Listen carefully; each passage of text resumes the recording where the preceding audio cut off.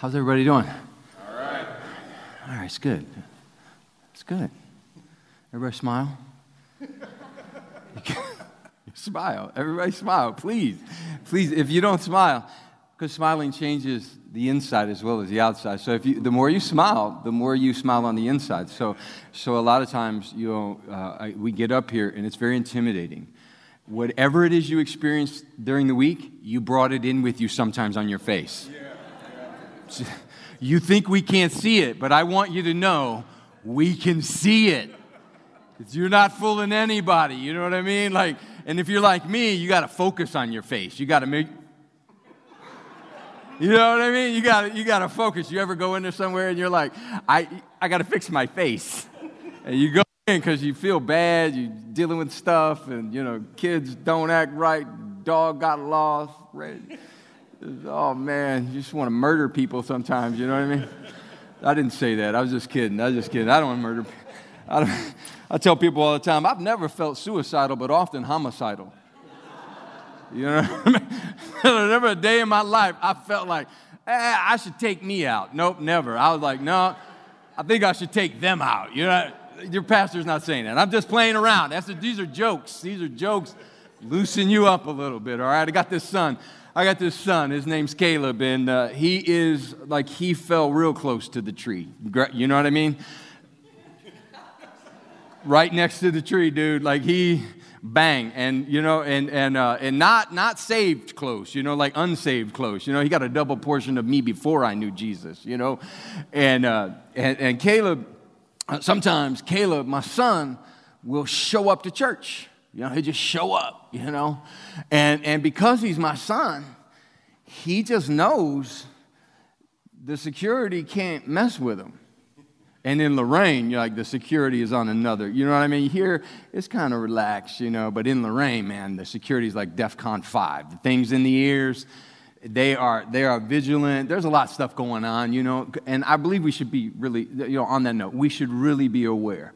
Because the days are becoming more and more evil, so we should be conscious, And I want you to know, and I'm going to share with you today on how, they used to tolerate your Jesus. Spirits used to tolerate Jesus. They're not tolerating him no more.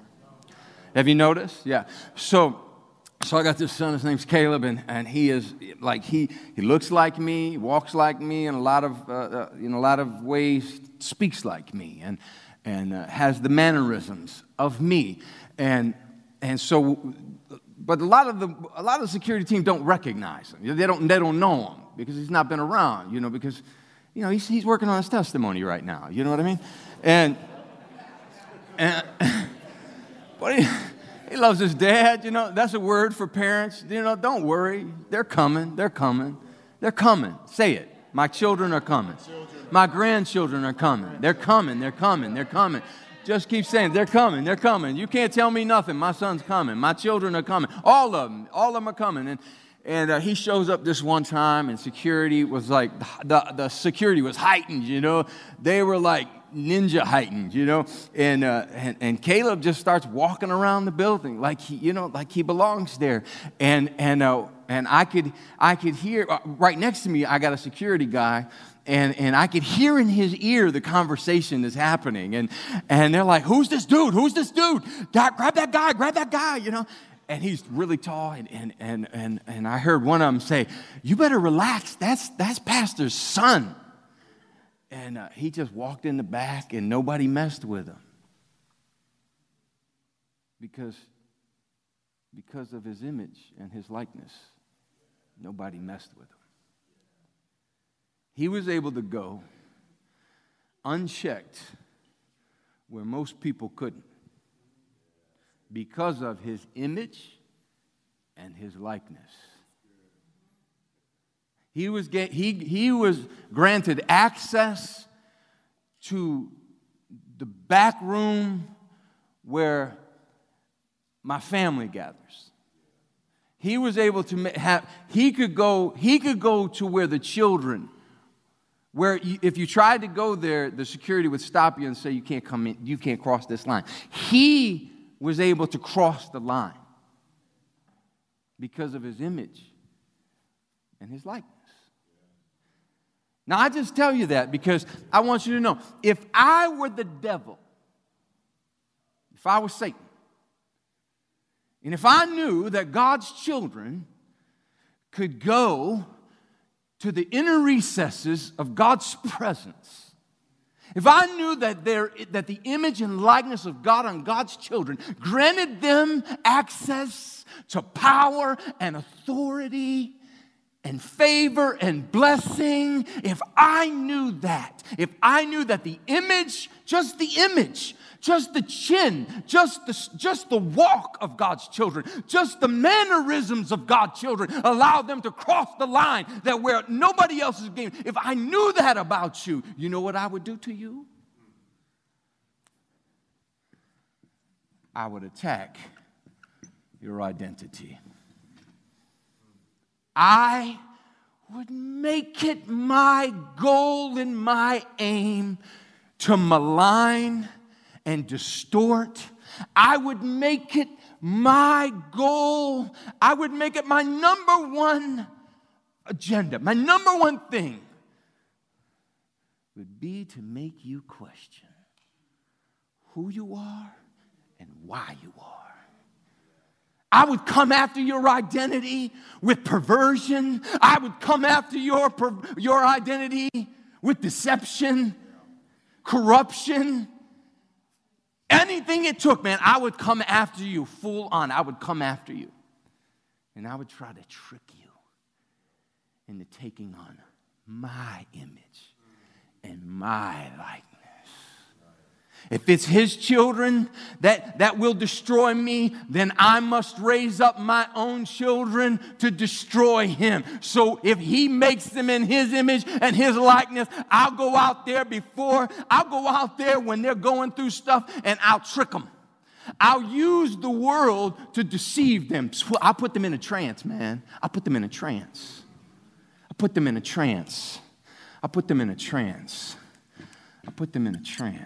It's an altered state of reality, a trance. It's an altered state of reality. It's hypnosis on a massive scale like the world has never seen before. Do you feel the trance? They even call it that. If I were to ask you today, how do you identify? I want you to know that question, now I'm going to step on some toes today, but I promise you, it's all biblical. I want you to know my heart is love. But I'm about to confront some cultural issues that are plaguing the church because of their ignorance biblically.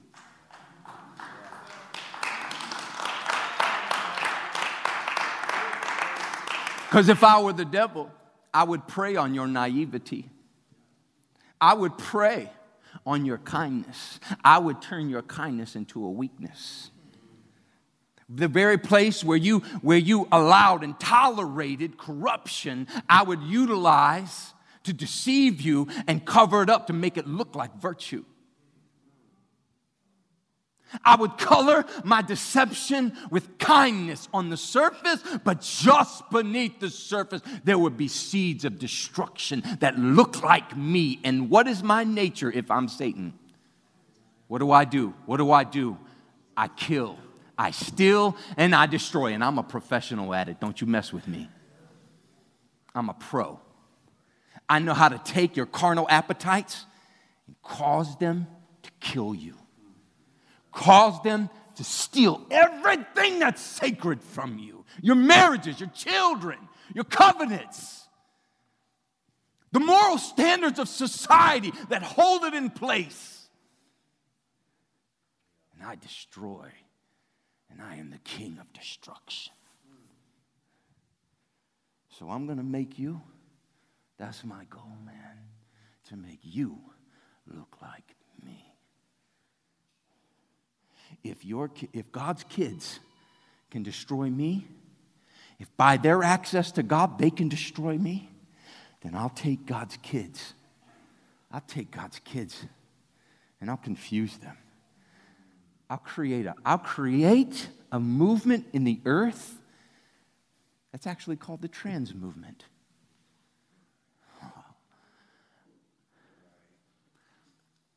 2 Corinthians 3. If you have that, put that on the screens for me. 2 Corinthians 3, verse 18. This is what Paul says. Paul says, but we all, with unveiled faces, beholding as in a mirror the glory of the Lord. What do we look at? We don't look at this. We don't look at culture. We don't look at society. We don't look at our neighbors. We don't even look at our pastor. We don't look at our mom, our dad, our grandma. We behold the mirror. We look into the glory of the Lord. And by looking into the glory of the Lord, now if you're going to look at the glory of the Lord, then you must come into the presence of the Lord. So if I'm the enemy, I'm going to keep you out of the presence of the Lord because I don't want you looking at the glory of the Lord. If you look at the glory of the Lord, you will be changed. So I'm going to keep you from the glory. I'm going to create a distraction on Sunday morning, and I'm going to cause you to worship the sun because we never see it in Northeast Ohio. So I'm going to cause you to stay home.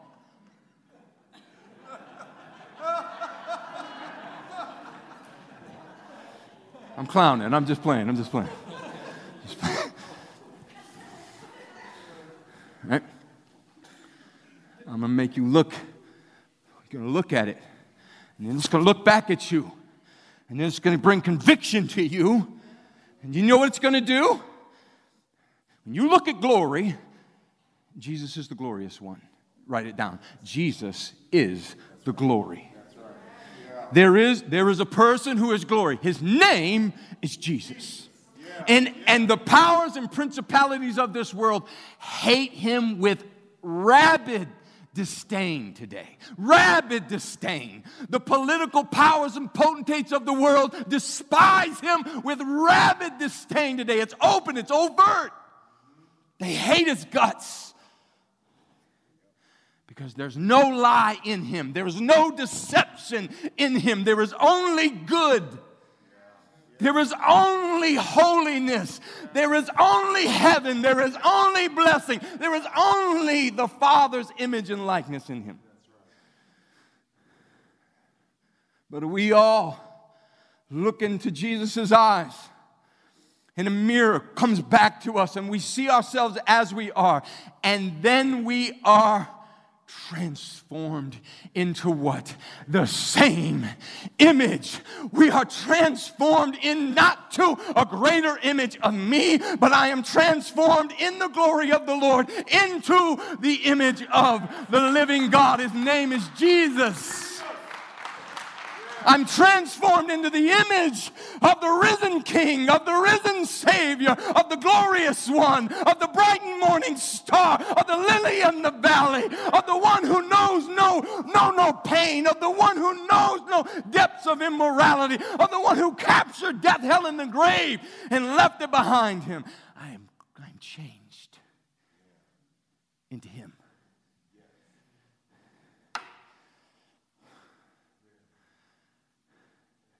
So you must know that the presence of Jesus will change you without permission. Without permission. He's not asking you how you identify. He doesn't care nothing about what you struggle with carnally. He doesn't care. He changes you. He loves you. He will not agree with your sin, with your failure, with your shortcomings, with how you feel. He will not agree with it. That's the lie and the deception of the enemy. If they don't agree with me, they don't love me. No, Jesus can love you and disagree with you, and you can go to hell all the same. This lie that if he loves me, he must accept me is deception. It's the greatest deception the world has ever known. I'm about to prove it to you. So if I'm the devil, I create sons and daughters after my likeness and my image. John. Let's go to John 1. Verse 41 to 42. Now, I want you to recognize something here. This is the first introduction Peter has to Jesus. His name's not Peter yet. His name's not Peter yet. His name's not Peter yet. His name's not Peter yet.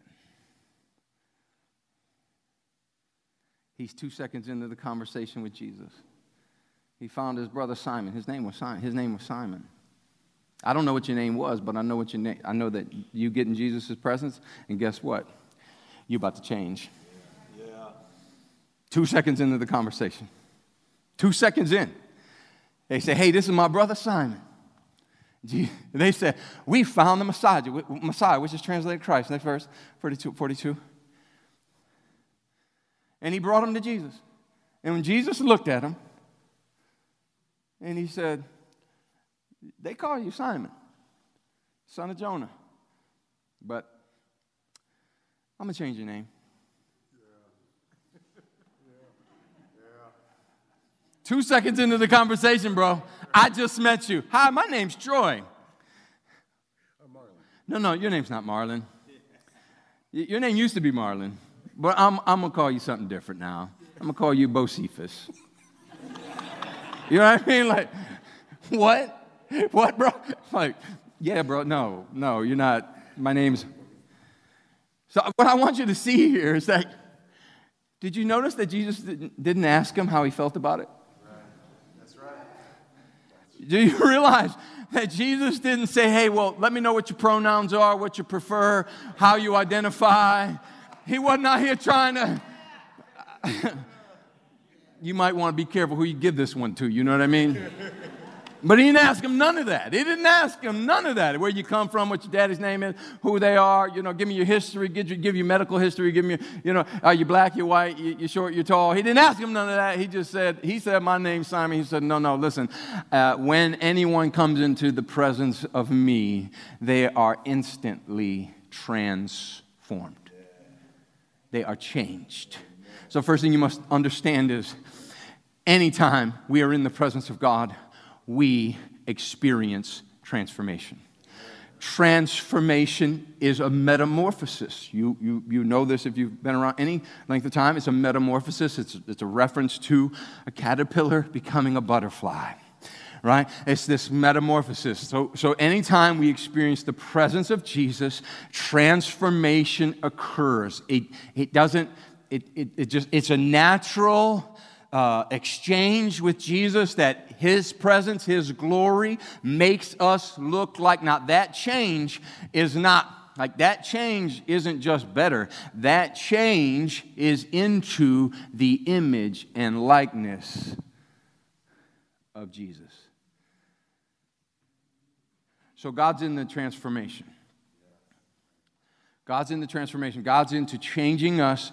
Why? Why is God into changing us into his image? Why? Why all through the Bible does God take a man and speak into a man and then change the heart of the man and make the man's image and likeness begin to bear the image of Jesus? Why? Why does he do it? If you knew how dangerous your identity was, your truest identity, your OG identity, not the stuff the world's trying to put on you, not this false identity, this false virtue the world's trying to put on you. I mean the God who formed and fashioned the earth and hung it upon nothing, made you intentionally just specific for an assignment. And if you knew your identity, you would never surrender it. You would protect it. You would turn off the Wi-Fi. You would stop having conversations. You would stop reading it, stop looking at it, stop thinking about it. All you would do is protect your identity, because it is your identity that gives you access to the holies of holies while not being in the heavenlies. It gives you access to heaven on earth. Your identity is so scary to the devil. You wonder why your oppression is so massive. You wonder why he comes after your children the way he does. You want to know why the enemy's coming after our children the way he's coming after them? Because he fears them. The enemy fears our children. He fears the millennials. He fears the younger, those younger, I don't know what they're called, but he fears. What are you guys called? What are you? You are Gen Z. He's afraid of you. I promise you he's afraid of you. I promise you he's afraid of you. If he wasn't so afraid of you, there wouldn't be this trance, this massive hypnosis. So what does the enemy do? God transforms. So the enemy creates an evil counterfeit to transformation. An evil counterfeit. God creates the image and the likeness of Jesus. So the enemy knows it. He's afraid. He's afraid of who you really are. Now, I just want you to just hear me. He's afraid of who you really are, not who you pretend to be. Not who you become so they will affirm you. You get that deep down in your gut that God made you. That who you really are, that's the lethal version of yourself to the enemy. That's the lethal version of yourself to the enemy. So what does he do? He'll make you insecure. He'll make you doubt who you are. He'll sow seeds of insecurity. He'll create mass hypnosis in the world. Where it's just, and they live in this altered state of reality. Media begins to pump out the lies in unison with the spirits of the age. I'm going to say this a couple times. Say it with me. Same spirit. Different age. An altered state of reality. So he creates an evil counterfeit. Why? Because he's afraid of your identity. He's so afraid of your identity. How? So here's what you must understand then. We have one identity. You must resolve this. I don't identify with anything, no matter what it is. I don't identify with the good that was in my father or the bad that was in my father. I don't identify with the good that I believe is inside of me, and I don't identify with the bad that I believe is on the inside of me. The only thing I identify with, the only one I identify as is Jesus. What's your identity? Jesus. Who do you look like? Jesus. Who do you sound like? I sound like Jesus. Who do you walk like? I walk like Jesus. Who do you think like? I think like Jesus. Who do you smile like? I smile like Jesus. I touch like Jesus. I hear like Jesus. I have one identity. I don't have multiple identities. I don't have multiple personalities. I'm not dysphoric in my identity. I got one identity. His name is Jesus. That's it.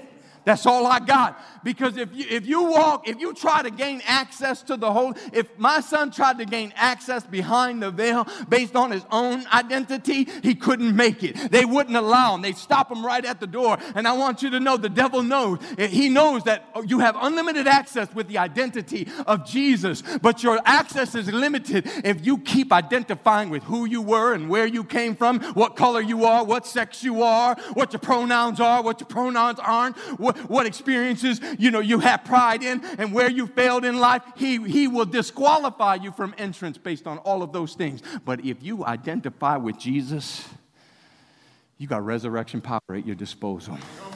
You can raise the dead. You can cause blind eyes to open.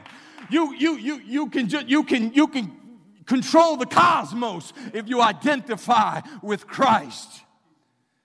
But you are powerless if you identify with you. So we got one identity, and that is Jesus. And the enemy's come to create a false identity in the world. And you say, how in the world are you suggesting the enemy has created such massive deception in the world? Do you agree with that? I want you to see something. It's found in Ephesians. It's a very common passage of Scripture. But when we go to this passage of Scripture, what we focus on is the wrestling and the fighting. But we don't really focus on is how to fight what we're wrestling and fighting with. Ephesians 6, verse 12, it says that we do not wrestle. You will say how. How? Everybody say how. How did the enemy sow tares at night among the wheat. How did he create such deception in the world? How has he created such division in the family of God? How has he allowed us to be divided by red and blue and right and left, and whether we should kill children in their womb or whether we shouldn't kill children in their womb? Are you kidding me? We are arguing about things down here about whether or not we should be murdering the unborn. Are you alive and well right now? There is mass deception that has happened. How was he able to take the sons and the daughters of God and convince them to murder the unborn? 60 million plus and counting. Tick tock, tick tock. How in the world has he allowed? How would he create such deception in the church that he would cause the church to be divided every 4 years by race? Tell me how that's possible. Tell me that there's not some evil counterfeit of deception happening in the world. I will tell you, you're not paying attention, because the devil loves a naive and ignorant church.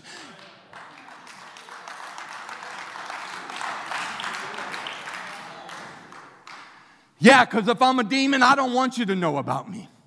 If I'm a spirit, I want to go undetected. I want to slide in on Sunday morning. I want to slide out on Sunday afternoon. I don't want the spirit of possession to be noticed upon me. I just want to come in undetected, wreak havoc, kill, steal, and destroy, throw seeds on the ground of corruption and destruction, and I want to walk out the door. I want to throw a grenade in the room and walk away.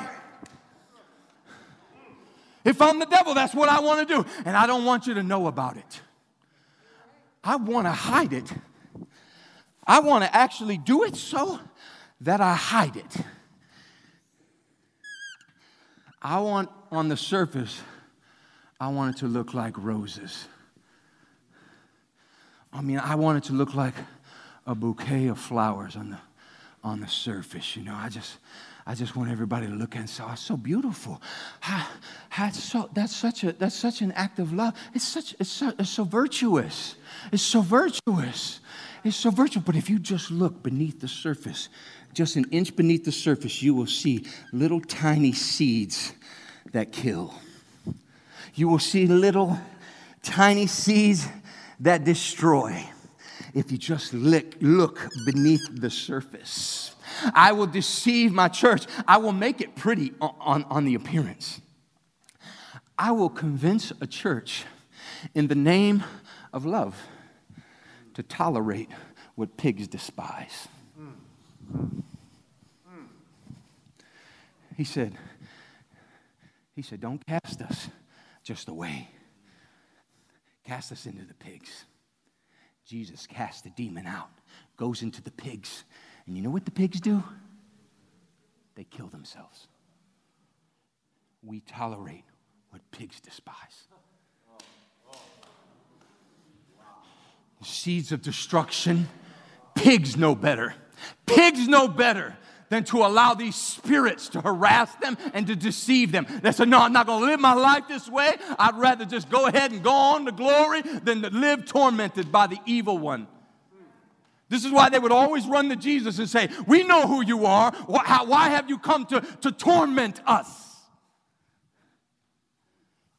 Because they recognize the image and likeness of God on Jesus. And they realize the image and the likeness, the identity of Jesus is a threat to their dominion in their principalities. How does he do it? We do not wrestle. Paul says we don't wrestle. Forget about wrestling for just a minute. And let me tell you what you're wrestling, what you're preparing to wrestle with. You say, how in the world how did we get here? Have you asked yourself that? How did we get to a place where Budweiser puts a transvestite on their beer? Listen to me. When they know good and well, you know good and well, there ain't nothing but a bunch of good old boys drinking that beer. That's right. I'm just telling you the facts. How have we gotten to the place? I know it gives me a headache. How in the world have we gotten to such a place where Target would groom children for pedophilia? How have we gotten there? How have we gotten to the place where we have allowed the mark of the promise, the sign of the promise, the rainbow, to be hijacked by the very sin that caused the judgment to begin with? Because I'll cause a church to, in the name of tolerance and love and acceptance, I'll cause a church to be cowardly and passive and benign. I'll cause the church to be weak because they won't fight because they don't know what they're fighting against. They don't even know how to fight it. So we don't wrestle against flesh and blood, but here's what we wrestle against. How did he do it? How? Principalities. Principalities. How did he do it? Principalities. The enemy, he needs principalities. He needs principalities. Local principalities. Governing authorities. He needs constructs of influence and manipulation to cause a trance to fall over the world. So he invades the principalities that nobody's paying attention to beneath the surface. So he comes into the principalities and he invades them. Anytime in the Old Testament, you remember this, you read Kings, like go through and read Kings, and you say, and he was a good king. And what did a good king do? He tore down the what? The Asherah poles and the high places. So a good king would go to the high places and he would tear down the poles that made evil alliances with the principalities in the world. But if there was a bad king, and I want you to notice that he's a king, and the enemy knows he must use a principality. He must use a governing authority. So he creates alliances. You all look at me like I'm crazy, but you must go read your Bible. I'm telling you that he creates alliances with principalities, governors, political stratospheres. He invades them, and he causes destruction to look like virtue. He'll burn a city down in the name of justice. He'll murder children in the name of choice. You're violating my rights. He'll murder children in the name of choice. Principalities, why? Because he needs kings. And if he needs kings, if the enemy needs kings, then God makes kings. He says, I've made you, what? Kings and priests. So if he needs, he's a cheap huckster, man. The enemy is a cheap huckster. He's a deceptive cheap huckster. He can only imitate God. He can't originate. He's imitating. So he's like, I got to use principality. God uses angelic forces to help the seed of Abraham. So he'll give you an angel to help you. So what does the enemy do? He invades these powers and these power constructs on the earth, and he creates alliances with principalities. How does he do it? He goes into powers and rulers. So he uses powers and rulers of the earth. Darkness. He goes into the dark recesses of society where most are afraid to go, and he deceives them. He goes into the dark places of your heart, and he deceives you. He loves darkness. So how does he do it? Darkness. He loves darkness. Darkness. My son the other day, he crawled over into the dining room, and he laid in the sun. I put it on Facebook. You got to stay in the light. Children of light must stay in the light. Stay out of the dark. Stay in the light. Children of light, stay in the light. Because the enemy loves darkness. And he loves spiritual hosts of wickedness in heavenly places. I mean, he uses powers. How did he do it? Spiritual host. Let me tell you something. Spirits are real. They're real. They're real. And you wonder how we got to this place? Because spirits are real. All right. So how did he do it? That's how he did it. He also did it this way. Colossians 2:8. Colossians 2:8, it's too good not to tell you. Beware lest anyone cheat you. How will he cheat you? Philosophy. He'll cheat you through some philosophy. How will the devil rob you of the promise of God for your life? Philosophy. What is the world full of today? Philosophy. Like everybody has a philosophy of this or that. Empty philosophy. It goes on to say an empty deceit. How will he do it? Empty deceit. Not full deceit. He'll use empty deceit. I mean, he'll use empty deceit. Deceit that you're drinking from a glass that you know it's empty and that will still kill and destroy you. He uses empty deceit. You look at any power construct in the world today, it is infiltrated with philosophy, corrupt philosophy, and empty deceit. I know you can't read that because I'm writing too fast. And how else will he do it? According to the tradition of men. So he'll use tradition. He'll use tradition against us. You know what's wrong in the church?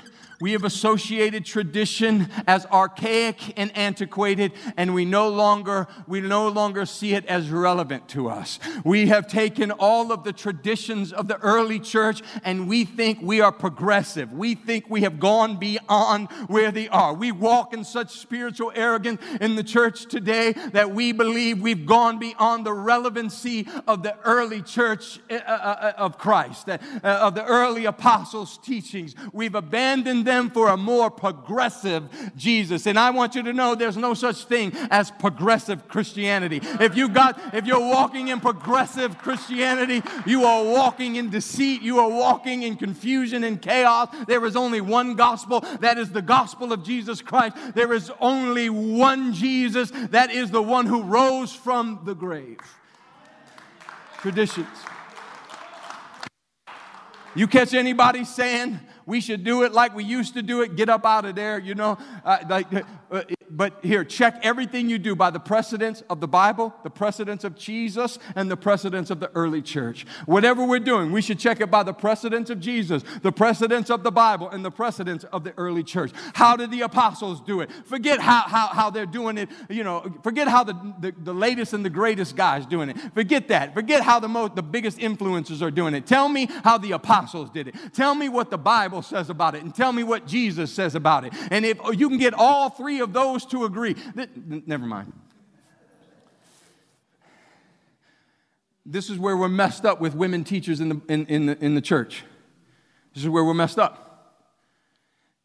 Because Paul said something, but Jesus did something totally different. Jesus entrusted his entire ministry to women. And if Jesus used a donkey, who are we to say that Jesus can't use a woman? Now, I'm not here to mess with your theology, and I believe in many instances, and I'll get to that in a minute, but I believe in many instances, women are only stepping into places because men won't.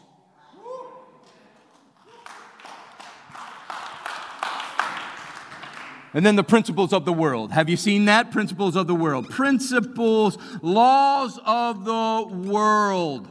How does he do it? This is how he does it. This is the game plan of the enemy right now. I want to trick every one of you. I want to steal your children. This is how I'll do it. Now, I got to flip this around. I'm out of bowl. Identity. Jesus. How does he do it? How does he do it? Same spirit. Say it. Same spirit. Different age. All right. Smile. Everybody smiling? Okay. All right. There are three spirits that dominate the Old Testament. Three spirits that dominate the Old Testament.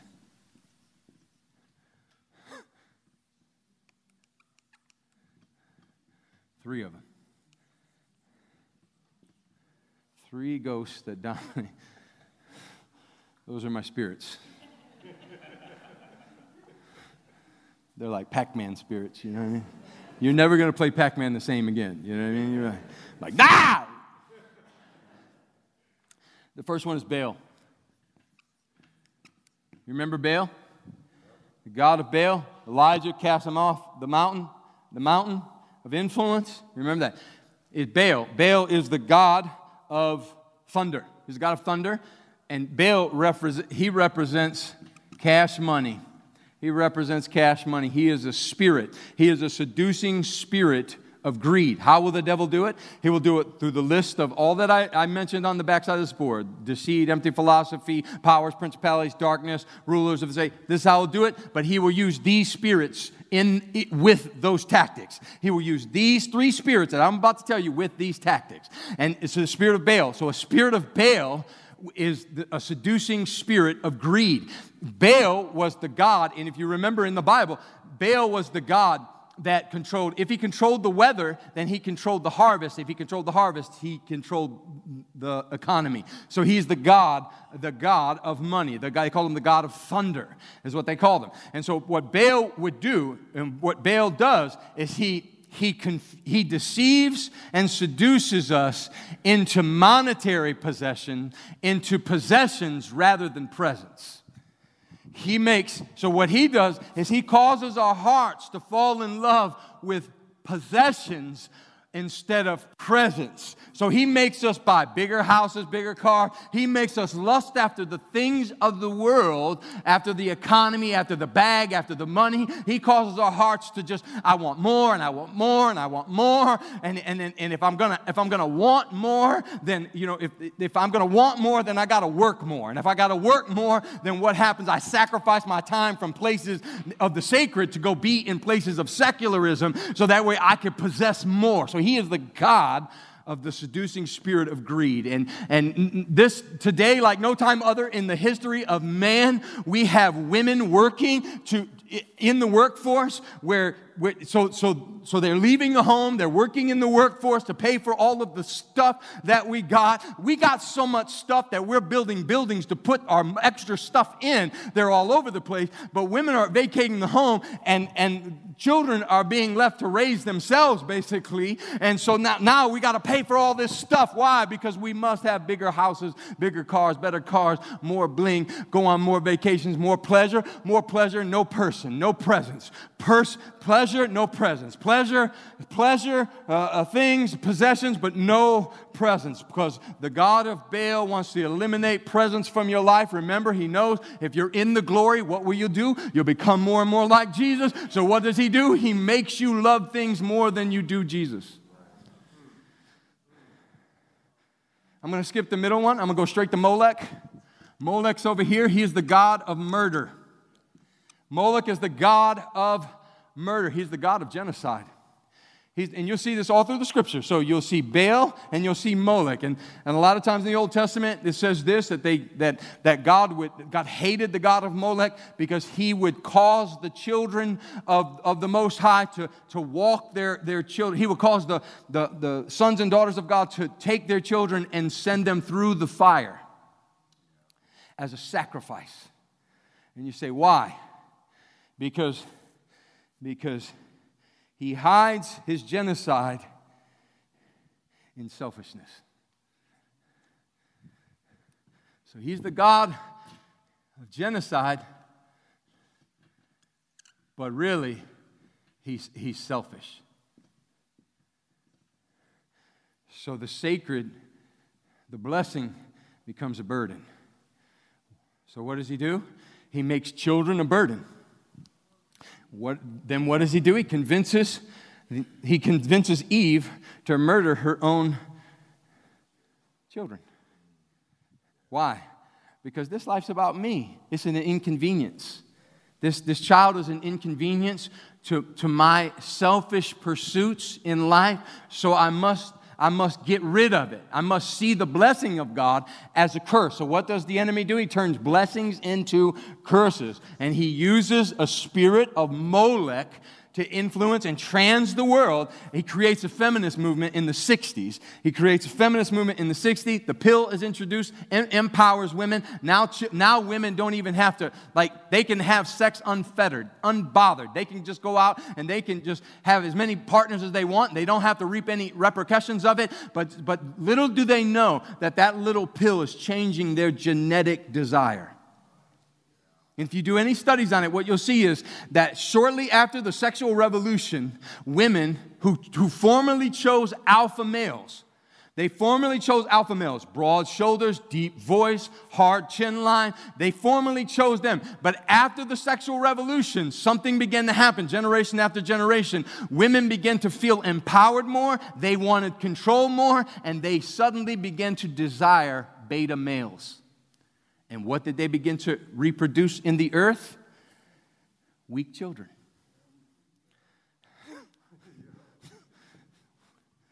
Because what is the devil after? The nuclear family of God. What's he after? The nuclear family of God. So they just keep reproducing weaker and weaker and weaker. And we wonder, why? But why is he doing it?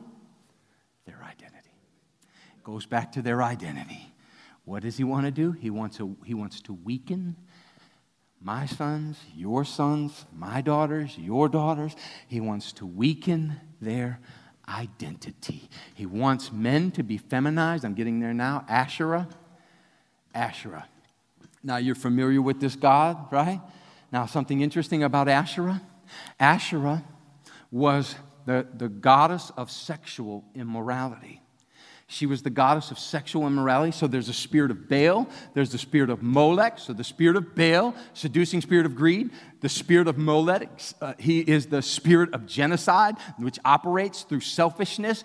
And the spirit of Asherah, these predominant spirits sweeping through the nation. Same spirits, different age. Same spirits, different age, sweeping through the nation. What does Asherah do? She says she creates sexual immorality. She creates the sexual revolution. She creates the feminist movement. She is, if you go back and you study here, what you'll see about Asherah is that she said this of herself in one of her poems. She said, I am woman, but I am also man. She's trans. Study it. You don't believe me? Go study it. She's trans. So she's the OG of the woke trans movement right here. You want to know where the spirit comes from? You don't want to know why Target gets on board, even though their audience is predominantly mothers? They're predominantly mothers, but somehow the seducing spirit of Asherah invaded the high place, because the enemy can't do anything unless he invades the high place. He gets into the constructs where the spirits operate, creates an alliance with the constructs of the world, and he creates deception all the way from the top down. There's a trans movement that happens. Bang, right there it is. You want to trace it back? Boom, there it is. There's a trans movement. She said, I am woman, I am man. You know what her priesthood was? Her priesthood, she would dress men up as women in her priesthood. Because the enemy always has a priesthood. He must mock what God does. So she had a priesthood. And she would take men and she would dress them in women's garments. And she would make the men serve in her priesthood. Another thing that's interesting to note, so what does she do then to men that you'll see in the age today? She feminizes men. So she makes women hard and she makes men soft. What do you see in society today? Hard women. Man, if I could just tell our young daughters today, there's something about feminism. There's something about the softness of a woman. There's something about the tenderness of a mother. There's something sacred about the caring of the unborn that belongs. It's a privilege. It's like a high privilege that is sacred, that belongs to women.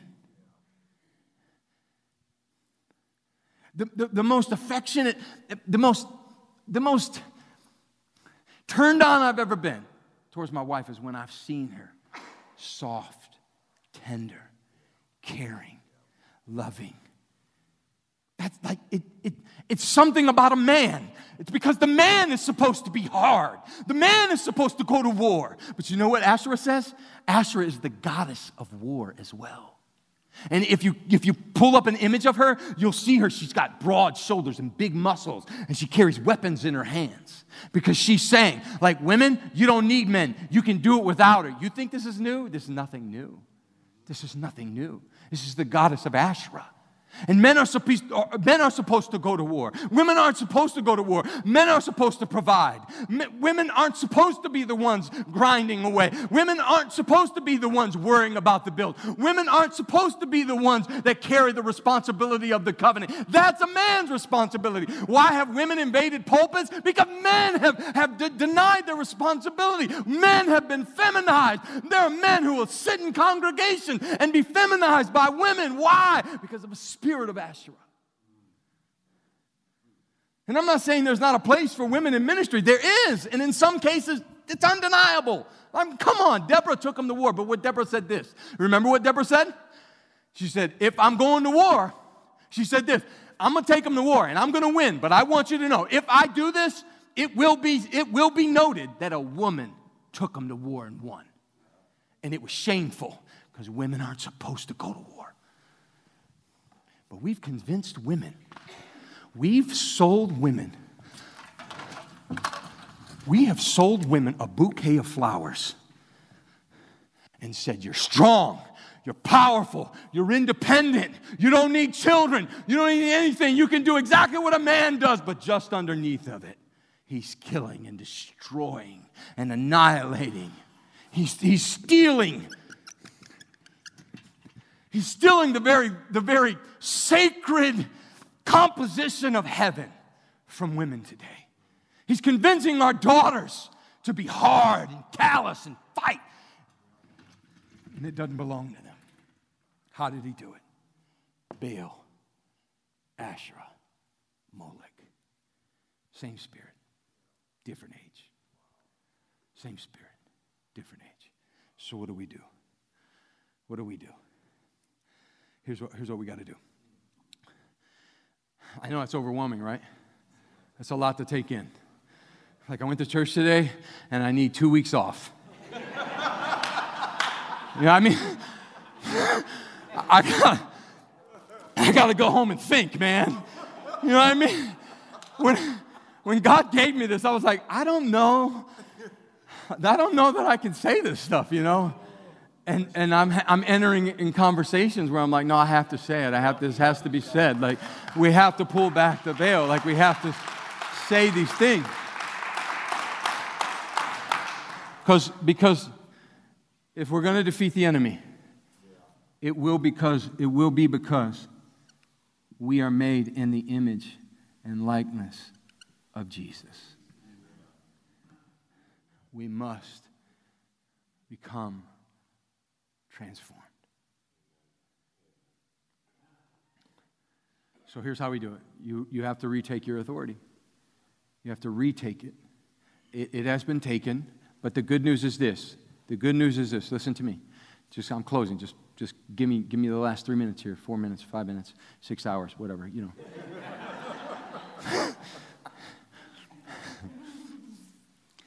That God delivered from the same spirits in the past.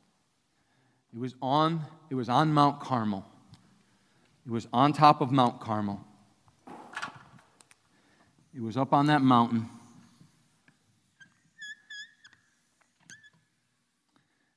It was up on top of that mountain where God delivered. He delivered Israel. I pray a spirit of Elijah on you right now. You just take your hands and go like this. I pray a spirit of Elijah on you. In Jesus' name, Spirit of Elijah, come upon you. Spirit of Elijah, take authority now over the spirits of Baal, over the spirits of Asherah, over the spirits of Molech. Invade the high places right now. You must invade the high places. I'm talking spiritually and literally. You must climb higher in your spheres of influence. The high places were places of influence. Right now, I just bless you to walk with more endurance, strength, boldness, and courage. Invade your high places. In Jesus' name. Spirit of Elijah, fall in this room. Elijah climbed to the top of Mount Carmel, and before he did, he said, hey, listen, I hear the sound of the abundance of rain. It's getting ready to rain. And I want you to know that my God is the God, the only God. He said, now you get those prophets of Baal, and you get those prophets of Asherah, and you get them up on top of the mountain. I'm going to tear down the Asherah poles, and we're going to see whose God is God, because our God will send fire in the earth. And you serve the God who sends fire to the earth. But you must invade the high places, literally and spiritually. It's time to war against the powers and principality and start calling it like it is. It's time to confront them, because you cannot defeat what you will not confront. And passivity has gotten us to this place, but confrontation out of an abundance of love, a heart that says, I desire for you not to walk in the nature of the enemy, but I desire for you to know the identity of Christ. I desire that you know Christ and the power of his resurrection in your life. I desire that you walk in the virtue and the strength and the almighty power of God, not that you walk in the deception and trickery of the enemy. I desire that you walk in it. So you must get high. Retake your authority. It belongs to you. It belongs to you. You have access now. You have access. I want you to know you have access. You look like him. You sound like him. You bear the image and the likeness of Jesus. So that gives you access. Well, access to what? Access to all power. Access to all power. All authority belongs to you. When you sing those songs, you sing them because you bring heaven to earth. You say, all power, all access belongs to me. I bring heaven to earth. Why? Because I have access to heaven. Bring it. Secondly, you got to clean the house. You got to clean the house. He said a spirit. Luke 11:24, I'm closing. A spirit. When an unclean spirit goes out of a man, he goes through dry places, seeking rest, finding none. He says, I'm going to go back to the house from when I came. It's time to clean the house. Kick them out. Time to clean the house. Because if you don't, first of all, you got to clean the house. Meaning, you got to get rid of some stuff that's attached to spirits. This is going to go over like a rat sandwich, I promise.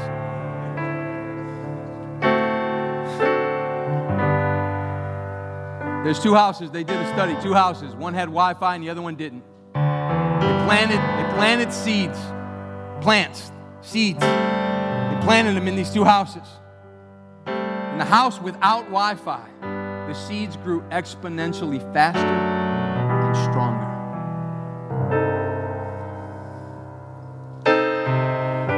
Where does the enemy reside? Powers and principalities of the air. Where is the enemy gaining access to our homes? Powers, principalities, frequencies in the air, giving access to our homes. So you got to turn some stuff off, man. Like, you got to cancel some subscriptions. You got to block some stuff. You got to put it out. What did Jesus say? He came into the house. They were mourning over a dead girl. What did he say? He said, you, and you, get out. He did not ask them, you're the mom, no, you can stay. No. He said, I don't care who you are. If you are here, you are a disruption to faith, so you got to get out of my house, because my house shall be called a house of prayer, and I need faith to be in this house. So I got to raise the dead, and I can't raise the dead with you here, so you got to go. And so there's some stuff in our homes that just got to go. I mean, it just has to go. You're tolerating things that pigs despise, and it's time to kick it out. Kick it out of your house. Kick it out of your heart. Kick it out of your home. Kick it out of your city, church. Kick it out of your city. Powers and principalities invading cities, kick them out. Powers and principalities invading the nation, kick them out. Spirits of racism invading a country, church of the living God, stand up and kick them out. Spirits of deception and sexual immorality invading our schools, church on the North Coast, stand up in school board meetings and kick them out. Kick them out. You got to clean the house, and then you got to fill the house. And here's how you fill the house. He said, You don't leave a house empty. Now that's interesting. You don't leave a house empty.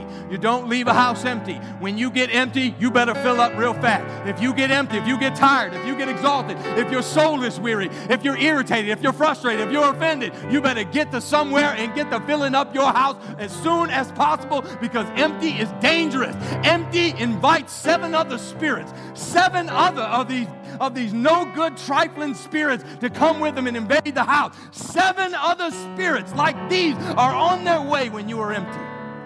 So you gotta get full. You gotta stay full. Blessed are those who hunger and thirst for righteousness, for they shall be filled. You got to stay full, but you got to stay hungry. How do you stay full and stay hungry simultaneously? Presence. Presence. You'll never get enough of presence. It's like donuts. You can never get enough of them. It's like Mark, you tell Barb, it's like cake from Giant Eagle. You have that cake from Giant Eagle, man? Cake from Giant Eagle's different. I don't know what they got something going on over there. Cake from Giant Eagle. You could go to a bakery and it's Giant Eagle throws shade at the bakery.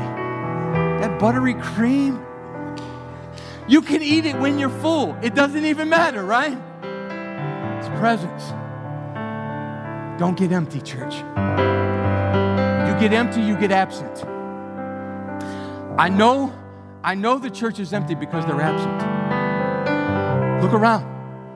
You say, why? Where are they? Where are they? Where are they? Why are they absent? Because they're empty.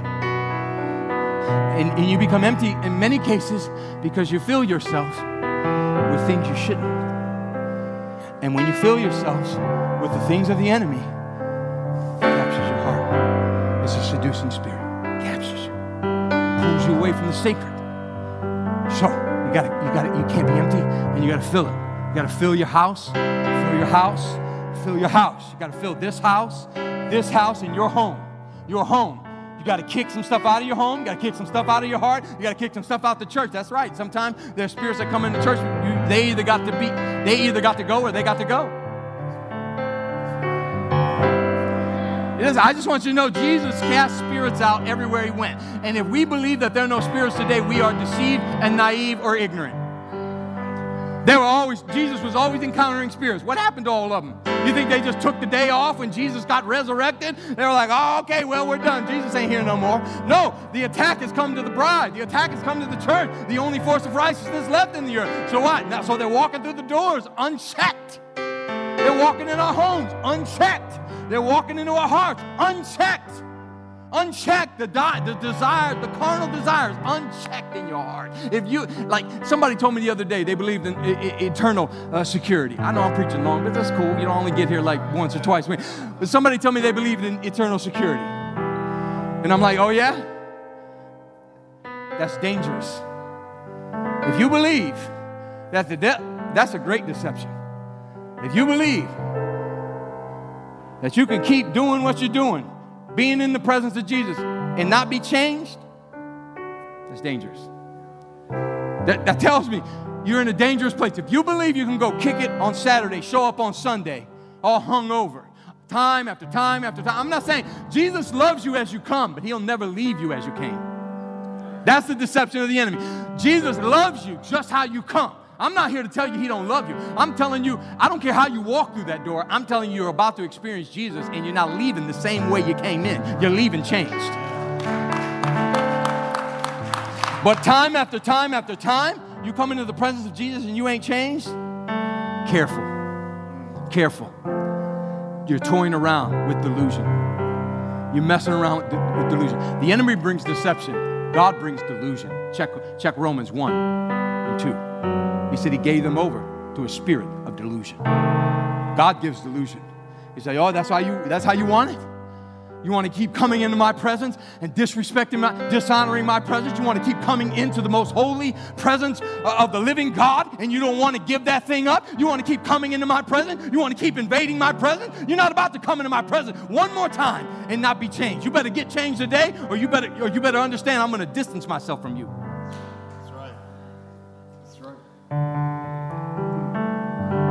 Because he change you. And if you got some stuff that you're not letting him change, you're resisting the conviction of the Holy Spirit, that's a dangerous place to be. That's an empty, dangerous place to be. So you got to fill yourself. You got to fill yourself with the Word. You got to fill yourself with the Word. Here's what Joshua 1:8 says. It says, this book of the law, fill yourself with the Word. I got nothing to give you but the Word. And the Word, like Jesus said, blessed are those who are not offended. Because he's the Word. Blessed are those who are not offended. I ain't got nothing to give you. But our relationship ain't right. I ain't got nothing to give you but the Word. And the Word might offend you. But blessed are those who are not offended because of me. I got nothing to give you. He said, and this is what Joshua said, this book of the law shall not depart from where? From your mouth, man. It's all I got to say. It's all you got to say. You don't have an opinion. You died. Your life is not hidden in Christ. I got news for you. You ain't got no opinion. You don't got a left opinion, a right opinion, a blue opinion, a red opinion. You ain't got no political affiliation. You are a Christian, born again, and your opinion is the word of the living God. It shall not depart from your mouth, but you shall do what? All I got to think about. What do you think about it? I think what the Bible says about it.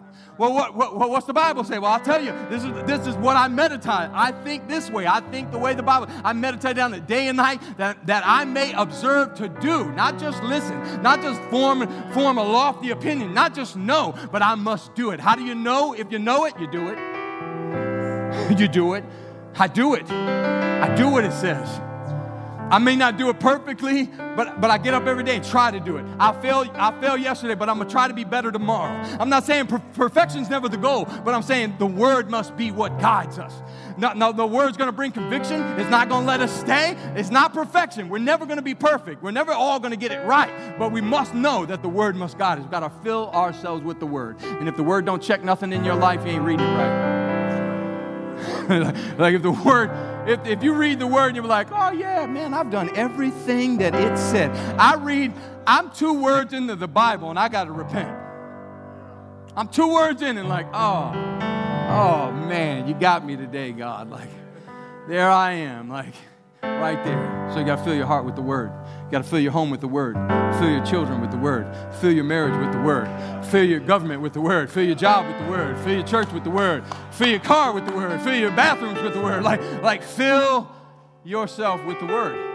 The Word is living and powerful. It's the most powerful force given to man. It knows how to divide soul and spirit. It goes where no surgeon's knife can go. It's the most powerful force the earth has ever known, the Word of the living God. So you got to fill yourself with the Word. Number 2, you got to pray. You got to pray. And the problem with prayer is this. We've made prayer about 15 to 20 minutes a day. And I want you to see what Paul said.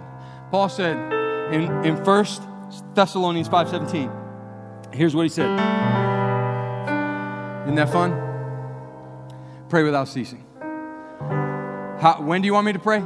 I don't want you to stop. Now, come on now. God, seriously, how long do you want me to pray? I was given this initiative. Somebody gave me a watch that said, I want you to pray for 100 hours. I started doing it, I started every day I'd pray for an hour. I'd run and I'd pray for an hour. And I got to about 6 months in. And I got to thinking, man, like, all I do is pray. Like, I got to realizing that. And I went to the Lord and I said, God, all I'm doing is talking to you. All I do is talk to you now. And he's like, yeah, that's it. That's the point. That's the point. That's what the 100 hours was supposed to teach you. To always stay in communication with me. You see, if you give yourself 15 minutes to talk to God, you'll be done and you won't talk to God anymore. But talk to your wife like that.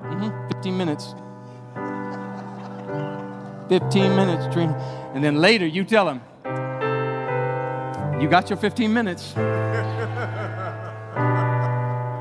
15 minutes. Paul said, pray, don't ever stop. That's an amazing thing. When you can talk to God, you can talk to everybody else at the same time. I'm talking to God, but God's talking. You're talking to me. You ever do that, husbands? Don't. I think y'all know, but listen.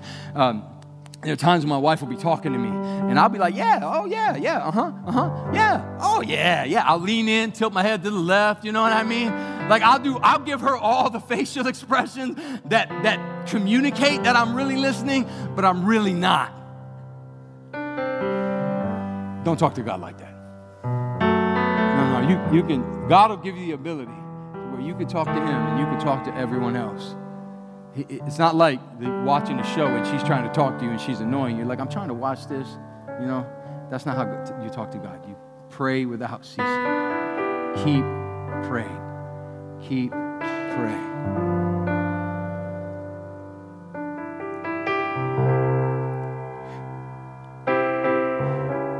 You can always tell who people are talking to. I can always tell. If you have the sensitivity, the spiritual discernment of a slug, most cases, you could tell who people are talking to. Because when they start talking about what they've been talking about. We're not different. We are no different. We talk about what we've been talking about. And if all we've been talking about is what's wrong and what's broke, if all we've been talking about is negative things and sickness and disease and premature death and curses and anger and frustration and bitterness and gossip and slander, if that's how we've been talking, it'll come out. It'll come out. And this is why Paul says, you got to keep talking to God, because when the enemy comes, something's going to come out. And depending on what comes out will really dictate whether or not you're delivered. Because you'll either use their words or you're going to use my words. My words are the words of life. My words are eternal life. They bring deliverance. So pray without ceasing. And then third, worship. Worship, I want to encourage you to turn worship on in your cars, worship on in your homes. Sometimes I'll turn worship on in the garage and I'll just let it play. Sometimes I'll turn worship on in my bathroom upstairs and I'll just let it play. But we must get to this place where we are in atmospheres of worship, where powers and principalities must bow to worship. Because Genesis tells us in Genesis 8:21, the Lord smelled a soothing aroma. Once he smelled the worship, he said, I'm never gonna curse the earth that way again. So what does worship do? It causes the heart of God to reverse the curse in the land. It causes the heart of God to take away the curse and to lay the blessing down. And I want to encourage us to fill our homes with worship, fill our hearts with worship, fill our mouths with worship. When worship is going on, engage in worship. Let's send a soothing aroma into the atmosphere, into the heavenlies, and let's let God know, like, take the curse away, take the trans away, open up the hearts of your people, God. Come on, let's stand to your feet as we close today. Come on, can you put your hands together for Jesus today as we close? Come on.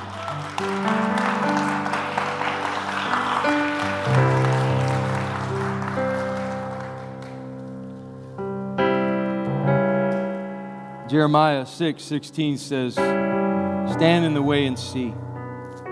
Ask for the old paths where the good way is. And walk in it. Walk in it. The older I get, the more I realize old stuff's better. Old stuff's better, man. I don't want no EV cars. I don't want no minivans. I hate minivans. I want, just give me an old car. The old stuff, like the old way.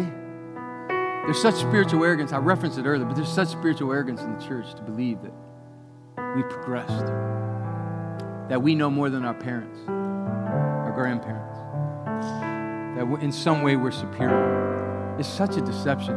Francis Chan, he wrote a book years ago, and I thought it was terrible. But and then I saw something the other day. He took his Bible. And it's kind of like this one. It's all beat up, written in. It was a while I wouldn't preach from this because somebody said something like, hey, man, that Bible looks bad, man. You should preach from a better-looking Bible. And I tried, and it just wasn't the same.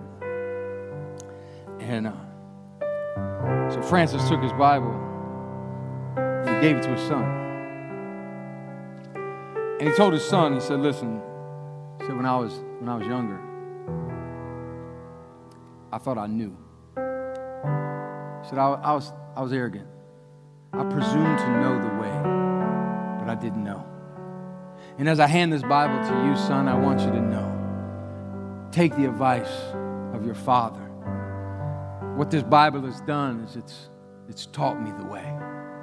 It's kept me in the way. Even when I was erred and had flawed thinking, that I always come back to this Bible, and this Bible would always take me, and it always redirect me. And I just pray, church, that we would stay in a posture of humility.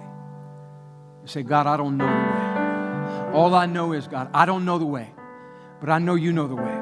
And if you're not going, just like Moses said, I'm not about to go where you're not. I don't care if Oprah says it.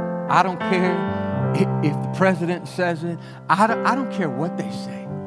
I'm not doing it if you don't say it. I'm not going in a way, in a direction that you're not leading, regardless of what's popular in society, in culture. I'm not going there, God. I'm committing myself to staying in the way, in your way. Every head bowed, every eye closed. You're here today. I bless you today. I bless you.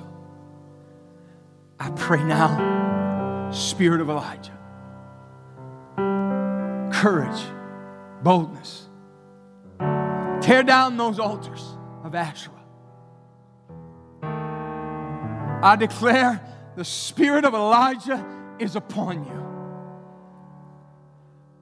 The Spirit of Elijah rests on you.